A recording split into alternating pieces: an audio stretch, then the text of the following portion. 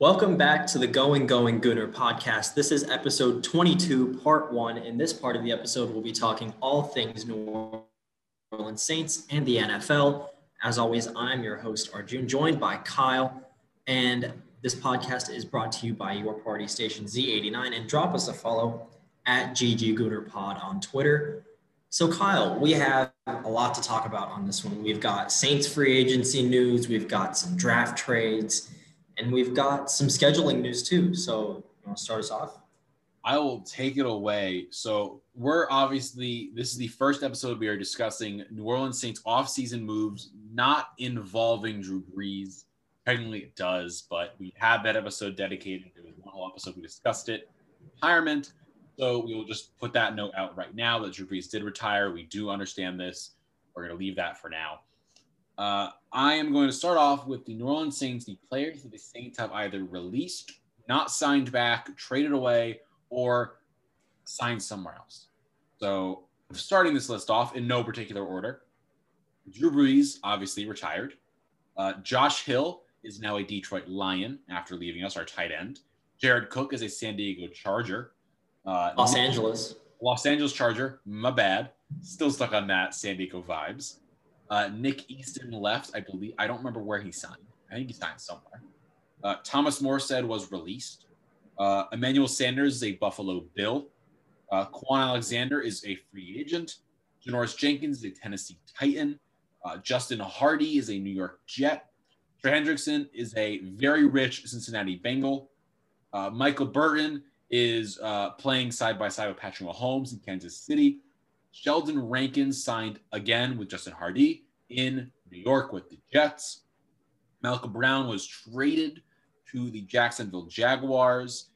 Alex Anzalone, I could be mistaken, but I believe he is also a Detroit Lion as well. Correct. And we have not yet re-signed Craig Robertson. That leaves a very large hole with the Saints. Obviously, a lot of these moves came down to us not having a salary cap. We did get under it in time for the league year after doing some insane juggling of contracts and some insane releases here, there, or the other. But overall, we made it through it. We're alive. We still have some semblance of a team left. Arjun, take it away with who we have brought in, re-signed, etc. So we've re-signed running backs Ty Montgomery and Dwayne Washington. We franchise tagged Marcus Williams. James Hurst, offensive lineman, has been re-signed. Jameis Winston, obviously, presumed to be the week 1 starting quarterback, has re-signed with us for another year, as has PJ Williams, the cornerback. And players we brought in, Alex Arma, the former Carolina Panther, will be our fullback replacement. Tano Passignon, who was on the Chiefs, sort of a defensive end linebacker hybrid. He signed with us for 2 years. And Nick Vannett, tight end from formerly the Broncos, has signed with us for 3 years. So as Kyle said, all of those cuts came down to salary cap. And we got under it. And the main thing that sort of shook me was, that Taysom Hill reconstruction. And I was about to just all of it is you go ahead, Kyle. You talk us through that. So I will start out by an explanation of what a voidable contract is. A voidable contract is how the Saints have stayed under the cap for this long. They put extra years on a contract where if the player does not retire, they can pay out his contract over those years. So it spreads the salary cap hit out. It means you're not getting hit in 1 year. You're getting hit in, say, 5 years. So Taysom Hill had a restructured contract, which is a 4-year extension with $140 million. Now, to a lot of fans when this happened, it was right after Brees retired. A lot of fans, or a lot of NFL people, and a lot of people in just sports in general, were like, this is the stupidest contract ever. Now, if you read the rest of what every person tweeted was, all 4 years are voidable. What this means is Taysom's 9.6 or 9.7 million signing bonus is being pushed out. He will be 1.4 million guaranteed roster bonus, 1 point something million guaranteed base salary plus incentives. Basically, his cap is being pushed out over the span of a few years to make space for this salary that we have now. So those 4 years, 140 million, don't mind it. It is a myth. Salary cap to the Saints is a myth because we can do things like this, which in all honesty is dumb that we can do this. But it's a part of the rules. Mickey Loomis is a genius. So you know what? It is what it is. Taysom's with us for 4 non-existent years. He's our quarterback for at least one more, bare minimum. And that kind of kicked off people thinking, oh, clearly Jameis is going to be the second string because Taysom's got this huge contract. The contract doesn't exist, and Jameis is going to be our starter. I will state that now, and I will claim that for the rest of my life until the season starts, when Jameis will be starting anyway. I saw a fantastic article today from SB Nation's Saints affiliate. They tweeted that it's not really a quarterback competition because of the fact that Taysom fits into our offense as a player outside of a quarterback. So for Taysom, for this offense to work better, Jameis being the starter and Taysom going back to a utility player benefits the team more. If Taysom blows away Jameis in the quarterback competition, so-called, then maybe Taysom could be the quarterback. But how they worded it was what I thought was really clever, is that Taysom Hill as a quarterback has to play better than Taysom Hill as a running back, as a tight end, as a wide receiver, as a special teams guy. And I thought that was that summed it up really well. So I think and I think Sean Payton loves Taysom, and Taysom didn't look terrible at quarterback last year. So it's still a little bit up in the air, but their reasoning really holds up. And us re-signing Jameis sort of cements that, there is going to be some sort of competition. There's going to be something that Taysom can battle against. Yeah. And I've discussed this on Twitter and with friends and colleagues in the industry, which is the fact that Jameis was a first overall pick. He has thrown for 5,000 yards. That is not something easy to do. Drew did it, I believe, 5 or 6 times. No other player has done it more than once. So the fact that Jameis did it is a feat unto itself. He had a year to study under Drew Brees in the offense, learning how it worked. And now he's the main cog in the wheel. And the jury is still out on Taysom Hill, whether he's going to be a good quarterback or not in the NFL. He is, I believe, 29 or 30 years old. So I don't know how I feel about that. I would prefer Jameis, the upside. He's got everything. The fact that you can say, okay, we can play Jameis majority of the snaps, but sometimes make Taysom not just a wildcat, but make him the quarterback for, say, 3 or 4 plays every quarter or whatever. 3 or 4, like, outside of the wildcat stuff, make him a quarterback. Now we have the threat of him throwing. But we can threaten it here or there in certain key spots, pull it out of him in the bag when we want it. They can kind of now do that, which makes this more fun for the offense. And I think Jameis will start. And I think what will add fuel to the fire is going to be this draft. Now we're going to save our draft predictions for the next Saints episode. And we're going to be discussing the draft more wholesomely, and we'll have on a guest to discuss the draft and what the Saints kind of need and who could fit that role. I would not be shocked if we see the Saints take a quarterback in the first round. I don't think so. Unless we trade up, I don't think we're taking a quarterback first round. I would not be shocked if someone like Kellen Mond, if he falls to us, someone who you're like, you know what? He's good. I see his upside. I'm going to take him because why not? I could see that happening for the Saints, and I would not be shocked if it does. And you know what?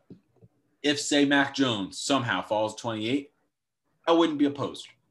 I wouldn't be opposed to Mac Jones. Or if Kellen Mond falls to us in whatever round it is, or Kyle Trask in the second round, third round. Cool. I'll take that. I'll take him. And you know what? Quarterback competition. If we see Jameis is not going to be our starter, or Jameis is going to be, say Jameis is our starter past this year, we trade the quarterback away next year for a first round pick or whatever. Because as we're seeing currently in trades, quarterbacks can get you a lot in return. And I want to quickly jump to that because the Saints news, we can discuss more in depth when we have an idea of the draft and what we're going to look at in the draft. That is kind of a full roster construction episode we can go through, is how the roster is constructed. But as I said, quarterbacks are now currently moving everywhere.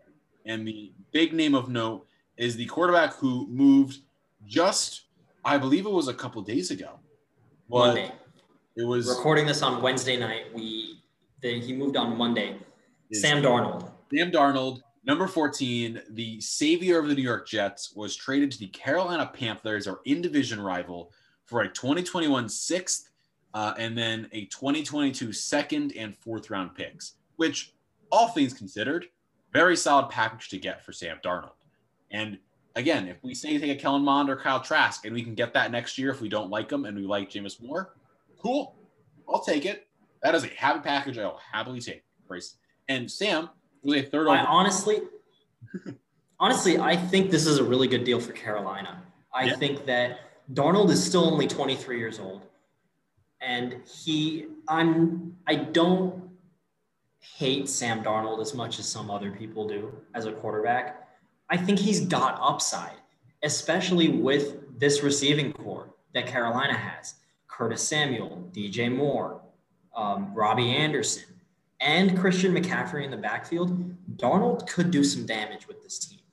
I mean, it's very possible that he plays well with Carolina. Pardon me. Curtis Samuel is now on the Washington football team. As soon as I said Curtis Samuel, I was like, he moved. Yep. But they've got Robbie Anderson. They've got DJ Moore.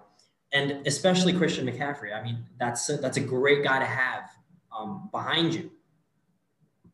And we're forgetting, they have the 8th overall pick.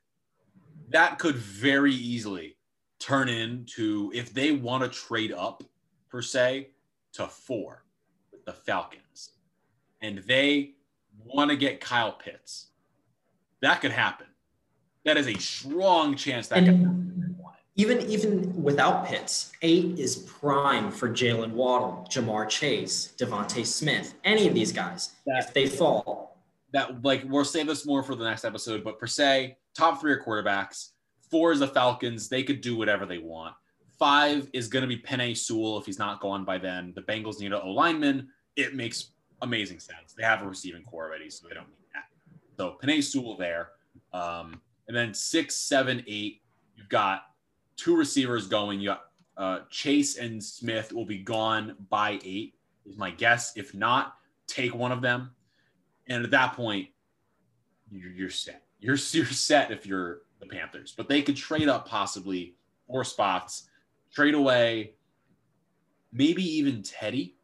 Like, we're not going to discuss this right now, but Teddy and the 4th trading up for that pick. Maybe the Falcons say we want Teddy. We'll try him out. Anything's possible in this NFL we live in. But that happened, and the reason we're discussing saying there are going to be quarterbacks selected 1, 2, 3 is because obviously Trevor Lawrence is going number 1. That is a given. The Jaguars are getting Lawrence. If it doesn't happen, I think everyone will be shocked. It's kind of bound to happen at this point. Number 2 overall is the Jets. Because of the Darnold trade, it means they're going to take a quarterback. It's kind of, again, a given at this point. I would not be shocked if it ends up being Zach Wilson. I think that's kind of the odds-on favorite to go there, but it could be a Fields or even a Lance or a Mac Jones at this point. It could be anyone, but I think it's going to be Zach Wilson in the end. He's the one who they have seemingly liked the most and who fits in that offense the best. So Zach Wilson we'll put in at 2 for now. We'll discuss this again next episode. 3 is where it gets interesting and where trades have kicked into high gear. How shall we say that? So what happened, if I may explain, Arjun, and you can explain why it happened, is the San Francisco 49ers traded with the Miami Dolphins. The 49ers received the 3rd overall pick, and Miami receives 12, and then a 1st in 2022 and 2023, along with a 3rd in 2021. And then Miami flipped the 12th pick to Philadelphia, along with that and a 1st in 2022 and the 123rd pick in this draft, I believe is 4th round. And Miami got 6 and 156. So Miami essentially turned 3 into a 1st, a 3rd, a 5th, a 1st. And I believe 1 more pick as well, and also a 3rd. They got a lot back for that pick in the draft. And they're still sitting at 6, primed to get a receiver. Either Pitts, Chase, or Smith. is going to be there for them. I don't know which is going to be, but at minimum, one is going to be there because 4 is going to take a skill position most likely. I would assume, unless Atlanta trades it, then we can discuss this differently. But assuming that Atlanta takes a skill of some sort, the Bengals are the only other team that could take one. And say they don't take Penei Sewell and they take a skill position, then one of the 3 is left, as well as Penei Sewell. That you're either going to get Sewell, Chase, Smith, or Pitts. One of them is going to be left for them at 6. They are primed for it. They're going to have a crazy lineup next year. I think my thoughts on all of this. So like you said, I think Lawrence and Wilson will be the top 2. 3 will be down to Fields, Lance, and recently a name thrown in the mix has been Mac Jones to 3 at the Niners. But the Niners, I think they will take a quarterback, but I wouldn't be surprised if they felt that Penei Sewell was generational. If they felt like he is just so good that we need to take him. But with that being said, the Dolphins, I thought at 3 were primed to take Sewell because, I mean, I think they're happy with Tua. I don't think they would have taken another quarterback at 3. I think my take on this was that the Dolphins at 3 were going to take Penei Sewell. But with them trading back to 12 and then back up to 6, like you said, this puts them in prime position for a receiver. And it'll be their choice. It'll be Chase, Waddle, or Devontae Smith. Either any of the 3 if they want them. But I think Kyle Pitts is a top 5 pick. I think he's also generational. He has potential to be a top 5 tight end of all time. I mean, the athleticism on this kid is insane. It's ridiculous. So I think teams recognize that. And I think Atlanta is in talks to possibly trade down. So that could change if Atlanta trades out of that pick. Because Atlanta trading out of that pick could possibly mean Pitts falling, or it could possibly mean a team trading up to take Pitts at 4. I was going to say, if you are Atlanta and you can hold out for an offer for someone to trade up for a quarterback, that you just saw what Miami got for the 3rd pick, and 49ers traded up 9 slots to get there. That was a 9-slot trade up to get, so they had to give up 12, 2 firsts in coming years, and a 3rd. If you're Atlanta, the teams that are going to want to move up there to get a quarterback are going to be farther down than that. You're looking at Pittsburgh. You're looking at New England, New Orleans. There are a lot of teams that need a quarterback, possibly, that would move up there. You get a pretty penny for that. Or say a team is like, we need a tight end badly. I want Kyle Pitts. I know the top 3 are all going to be quarterbacks. I want Pitts. This could get really interesting really fast because, as you said, Pitts, generational talent. But let's say a team trades up and goes there for a quarterback. They want Trey Lance or Mac Jones or whoever, or Fields or whoever's left at that point. You got Wilson, Lawrence are gone, 1, 2. Maybe Jones, Lance, and Fields. One of them is going to be left at 4. 2 of them are left at 4. A team just 4 gets them. 5, we know they're not going quarterback because they have Joe Burrow. They need an O-lineman. They don't need receivers, so they are going to go Penei Sewell. At that point, the 6th pick for the Dolphins becomes the most valuable pick we have ever seen at this far down, quote unquote, in the draft. That 6th pick, you can get a generational receiver in Smith or Chase, a generational tight end in Kyle Pitts. That becomes astronomically valuable. And then say at that point they take Pitts. Then 7, who I don't know exactly what's off the top of my head, I don't remember. But it's Detroit. It's Detroit at 7. They'd be happy with any receiver. Oh, yeah. And then at 8, Carolina. Just lost Curtis Samuel. They have 2 deep threats. They'll take whoever else is left out of those 3. The draft has so many different ways to go. And this trade was massive. It now means Philly is not going quarterback. We can confirm this now. They got a solid haul for 6, I got to be honest. A first, 12, and 123 is solid overall for what they gave up. I mean, they gave up 6 in the 156 and got that back. Solid overall. They probably could have gotten more, I think, but it's a close enough trade wise, and they didn't need a quarterback. They were like, you need one. You can get some draft capital here. Why not? And at 12, someone's going to be left over from the top grouping because of how it's going to shape up. That if, say, 5 quarterbacks go top 10, someone interested is going to be left, maybe even a Waddle. Who knows? And this just gets really funky. So it's going to be very interesting to see what happens. We will discuss this more next week with a draft expert of some sort. We will have that to be determined who will be coming on the podcast. We'll have to wait and see for that one. But next, we want to discuss more Saints possible news. We'll put it that way. So the Saints obviously are rumored to trading for Deshaun Watson. Deshaun Watson, in the past, I believe, month, is now up to 22 cases are alleged against him from different females with sexual assault. So there are currently 22 active cases being searched by the NFL, the attorney representing the females, and by the state of Texas. We on this podcast will say this straight up. We do not condone sexual assault in any way, shape, or form.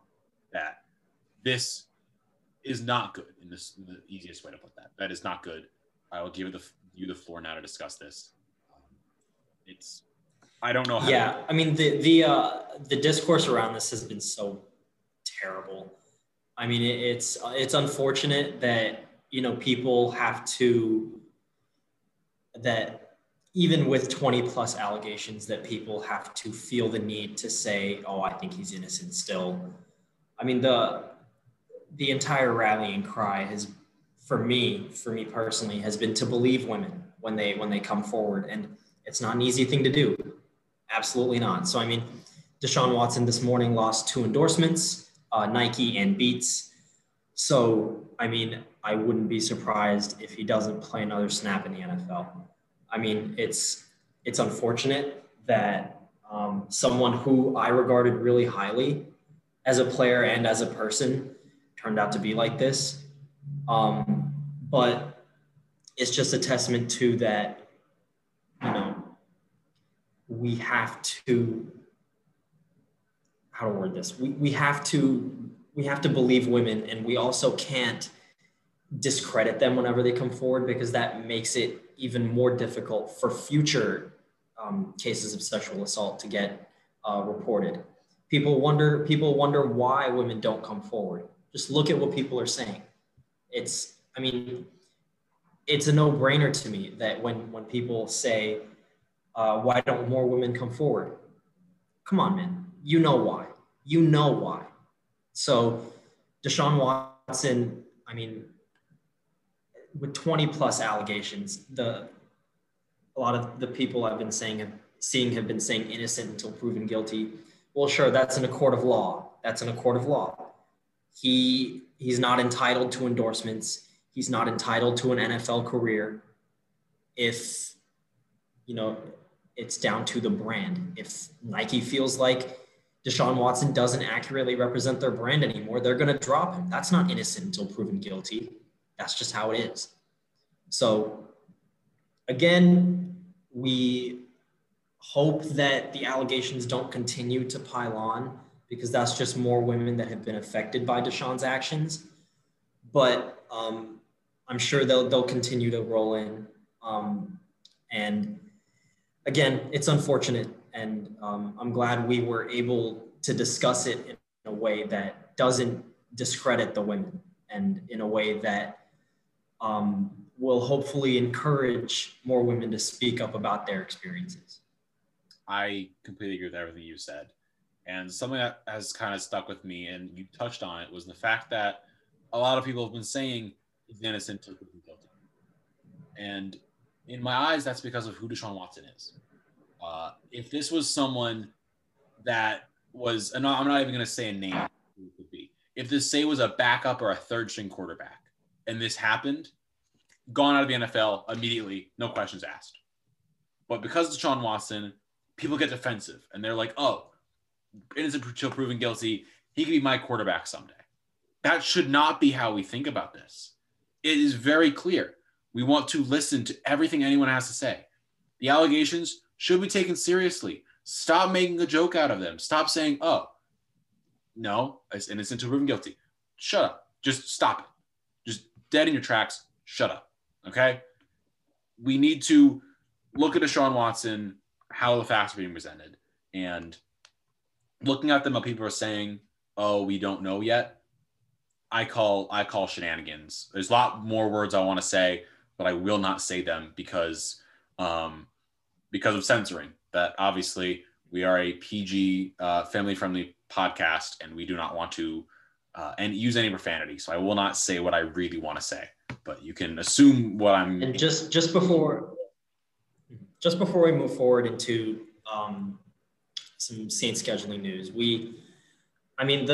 another thing I've been seeing a lot of is that, false rape allegations are super prevalent.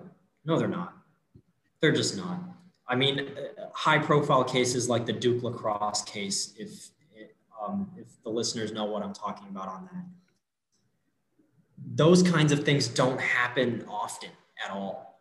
There are hundreds of thousands of women who have not reported sexual assault more than women who have lied about it. It's not even a question. If your first reaction when there's a sexual assault allegation against someone is that, oh, if this is a fake allegation, she should go to jail. If that's your first reaction, you've got some self-reflecting to do. And that's all I'll say on that. Yeah. And there's no good way to transition, but we're going to transition out of this discussion. Not even a discussion. It's just a shame that we have to talk about this. We've had so many serious discussions on this podcast, and it's a shame we have to keep having them. That different, whether it be racism, whether we play at people, rape allegations, anything, we should not have to discuss these topics, but we have to because people are horrible, and it's something we can't now talk about. So we wanted to discuss this. Thank you all for listening to this part of the podcast. We're going to get back to some Saints stuff now. And this 2021 schedule was released for the NFL. And in that was a 17th game. The NFL is now adding a 17th game. We are moving down to, I believe, 3 preseason games and then 17 regular season games with a bye week in there as well. So 18 NFL weeks, which is one more week for all of us to watch. Meaningful games, quote unquote, and one more week for players' bodies to get hurt. Before we talk about the schedule itself, Alvin Kamara was the first player to come out and say, this is stupid. This is a horrible idea, because we see it time and time again. Teams limp into the postseason. If you are not perfectly healthy, you're doomed for the season and doomed for the postseason. Mm-hmm. The 49ers had about as many injuries as I've ever seen a team ever have. And they barely made it to the end of the season. And they were starting players you never heard of before as of week 13. So imagine what it's like playing 18 weeks of NFL football. It's just not going to go well. But the NFL put it into the CBA. They can add a 17th week of games, and they did. So here we are discussing the Saints schedule. So obviously, just like besides the 6 games that are the divisional rivals, or you want to say something real quick? Go for it. Yeah, just before we get into the Saints specific scheduling, I mean, I'll echo Alvin Kamara's sentiment 100%. It's all about the Benjamins with the NFL. Adding another week, guess what that gives the league? More money, more TV deals. Guess what that gives the players? Like you said, another week to get hurt. I don't like it for a lot of reasons. I do like shortening the preseason. I'll give them that. But another week added on, again, there's no logical reason to except for cash. And a smaller reason why I don't like it is that a team going 7-10 or 8-9 or 6-11 just doesn't sound right. And I hate it. So that's my little 8-8. I hate that so much. I hate it so much. Not being able to go 500 hurts my brain. It really hurts my brain now. I mean, you could if you tie a game, but don't do that. Yeah. That's like a perfect 500. That would be perfect 500. But now going into the Saints schedule for the season, obviously we have the 3 home games against the individual rivals, 3 away games with them. So that's 6 of our 17 games. We have the away games we have at New England, we have at New York Jets. By the way, no order on this one. We have New England, the Jets, Philadelphia, Seattle, Washington, and Tennessee. We have away. Tennessee is our Week 17 matchup, or 18 technically, our 17th game, Tennessee. For the home games, obviously we have the 3 in-division rivals, plus the Cowboys, Giants, Bills, Miami Dolphins, and Green Bay Packers. Now, this schedule does not look fun. When we looked at the schedule together on Twitter, myself and Arjun DM'd about it and discussed it, we said, uh-oh, as our first things. As our first words were, oh no, we're screwed. There's no other way to put it. There's no other way to put it. I mean, we're screwed. This is such a tough schedule, and it's going to be a tough division too. Obviously, the Buccaneers, the reigning Super Bowl champions. The Falcons are a wild card as always, and the Panthers with Darnold could also be a wild card. Tough division, tough schedule, away and home. I'm not optimistic. But hopefully Jameis Winston proves me wrong. And that Week 18 game is especially interesting. Saints Titans. We played the Titans last in the 2019-2020 season. I think that was in Tennessee, and we came away with a win, I believe. Michael Thomas set the record for catches. Yes. And receptions. I remember that game. Yep. So that was the last time we played Tennessee. And Tennessee, obviously, they're still a solid team. Shoring up their defense, their offense. I mean, they're going to be a good team. Mm-hmm. So, I mean, we'll have obviously a full breakdown. We're still 4 or 5 months away from kickoff, but it's not looking pretty. It's not looking pretty. That based on just last year's results, excluding the 6 division games, because those are always hit or miss with where they could go. I mean, we beat all of them this year, but in some years it's a full swing in division games, but whatever it is. But for the general games that I'm like, Tennessee, Washington, Seattle, all not easy opponents. Philly beat us last year. Green Bay, I'm not looking forward to that one. Buffalo, Miami, not going to be fun. Dallas, New England, always very intriguing games because of who the teams are. So, and even the Giants could be a wild card game. Like, this is not a fun, this is a very, very, very, very tough schedule for us to draw. That a lot of people will overreact after the season. Say we have a poor season. Say we go 7-10 or 8-9. It hurts to say that. But say it does. The reaction will be the Saints suck. Their team is horrible. No, we probably are going to be worse than we were last year, but this is a ridiculous schedule to have. This is not an excuse. That is just me stating this is a tough schedule to get. A lot of these teams made the playoffs or got really close to last year. And I mean, Miami, like, not an easy game. I'm not looking forward to this season, schedule-wise at least. Game-wise, yes. Schedule-wise, heck no. So we will discuss all of this at some point, breaking down the entire schedule, and we have an idea of when the games are, who we're playing, what our team's going to look like. But make sure to tune in for next episode, for the Saints episode, when we discuss the New Orleans Saints draft prospects, who we could take, who could go where, the roster construction, how it looks, what we need, what we don't need. And it's going to be a fun one. I will very happily say that. I am continuing to do my research on who we should be taking in the draft. I have an idea currently of what we need, what we should take, but we will discuss that with a draft expert and the two of us right here on the Going Gooner podcast. Make sure to check us out on Twitter at GGGoonerPod for all New Orleans Saints breakdowns and news. When the Marcus Williams signing happened, I broke that down on Twitter, broken down multiple other things as well. So make sure to check that one out. And make sure to check out episode 22, part 2, where we discuss all things Arsenal and Champions League. And this has been a wrap for episode 22. For myself, from Arjun, we will talk to you all later.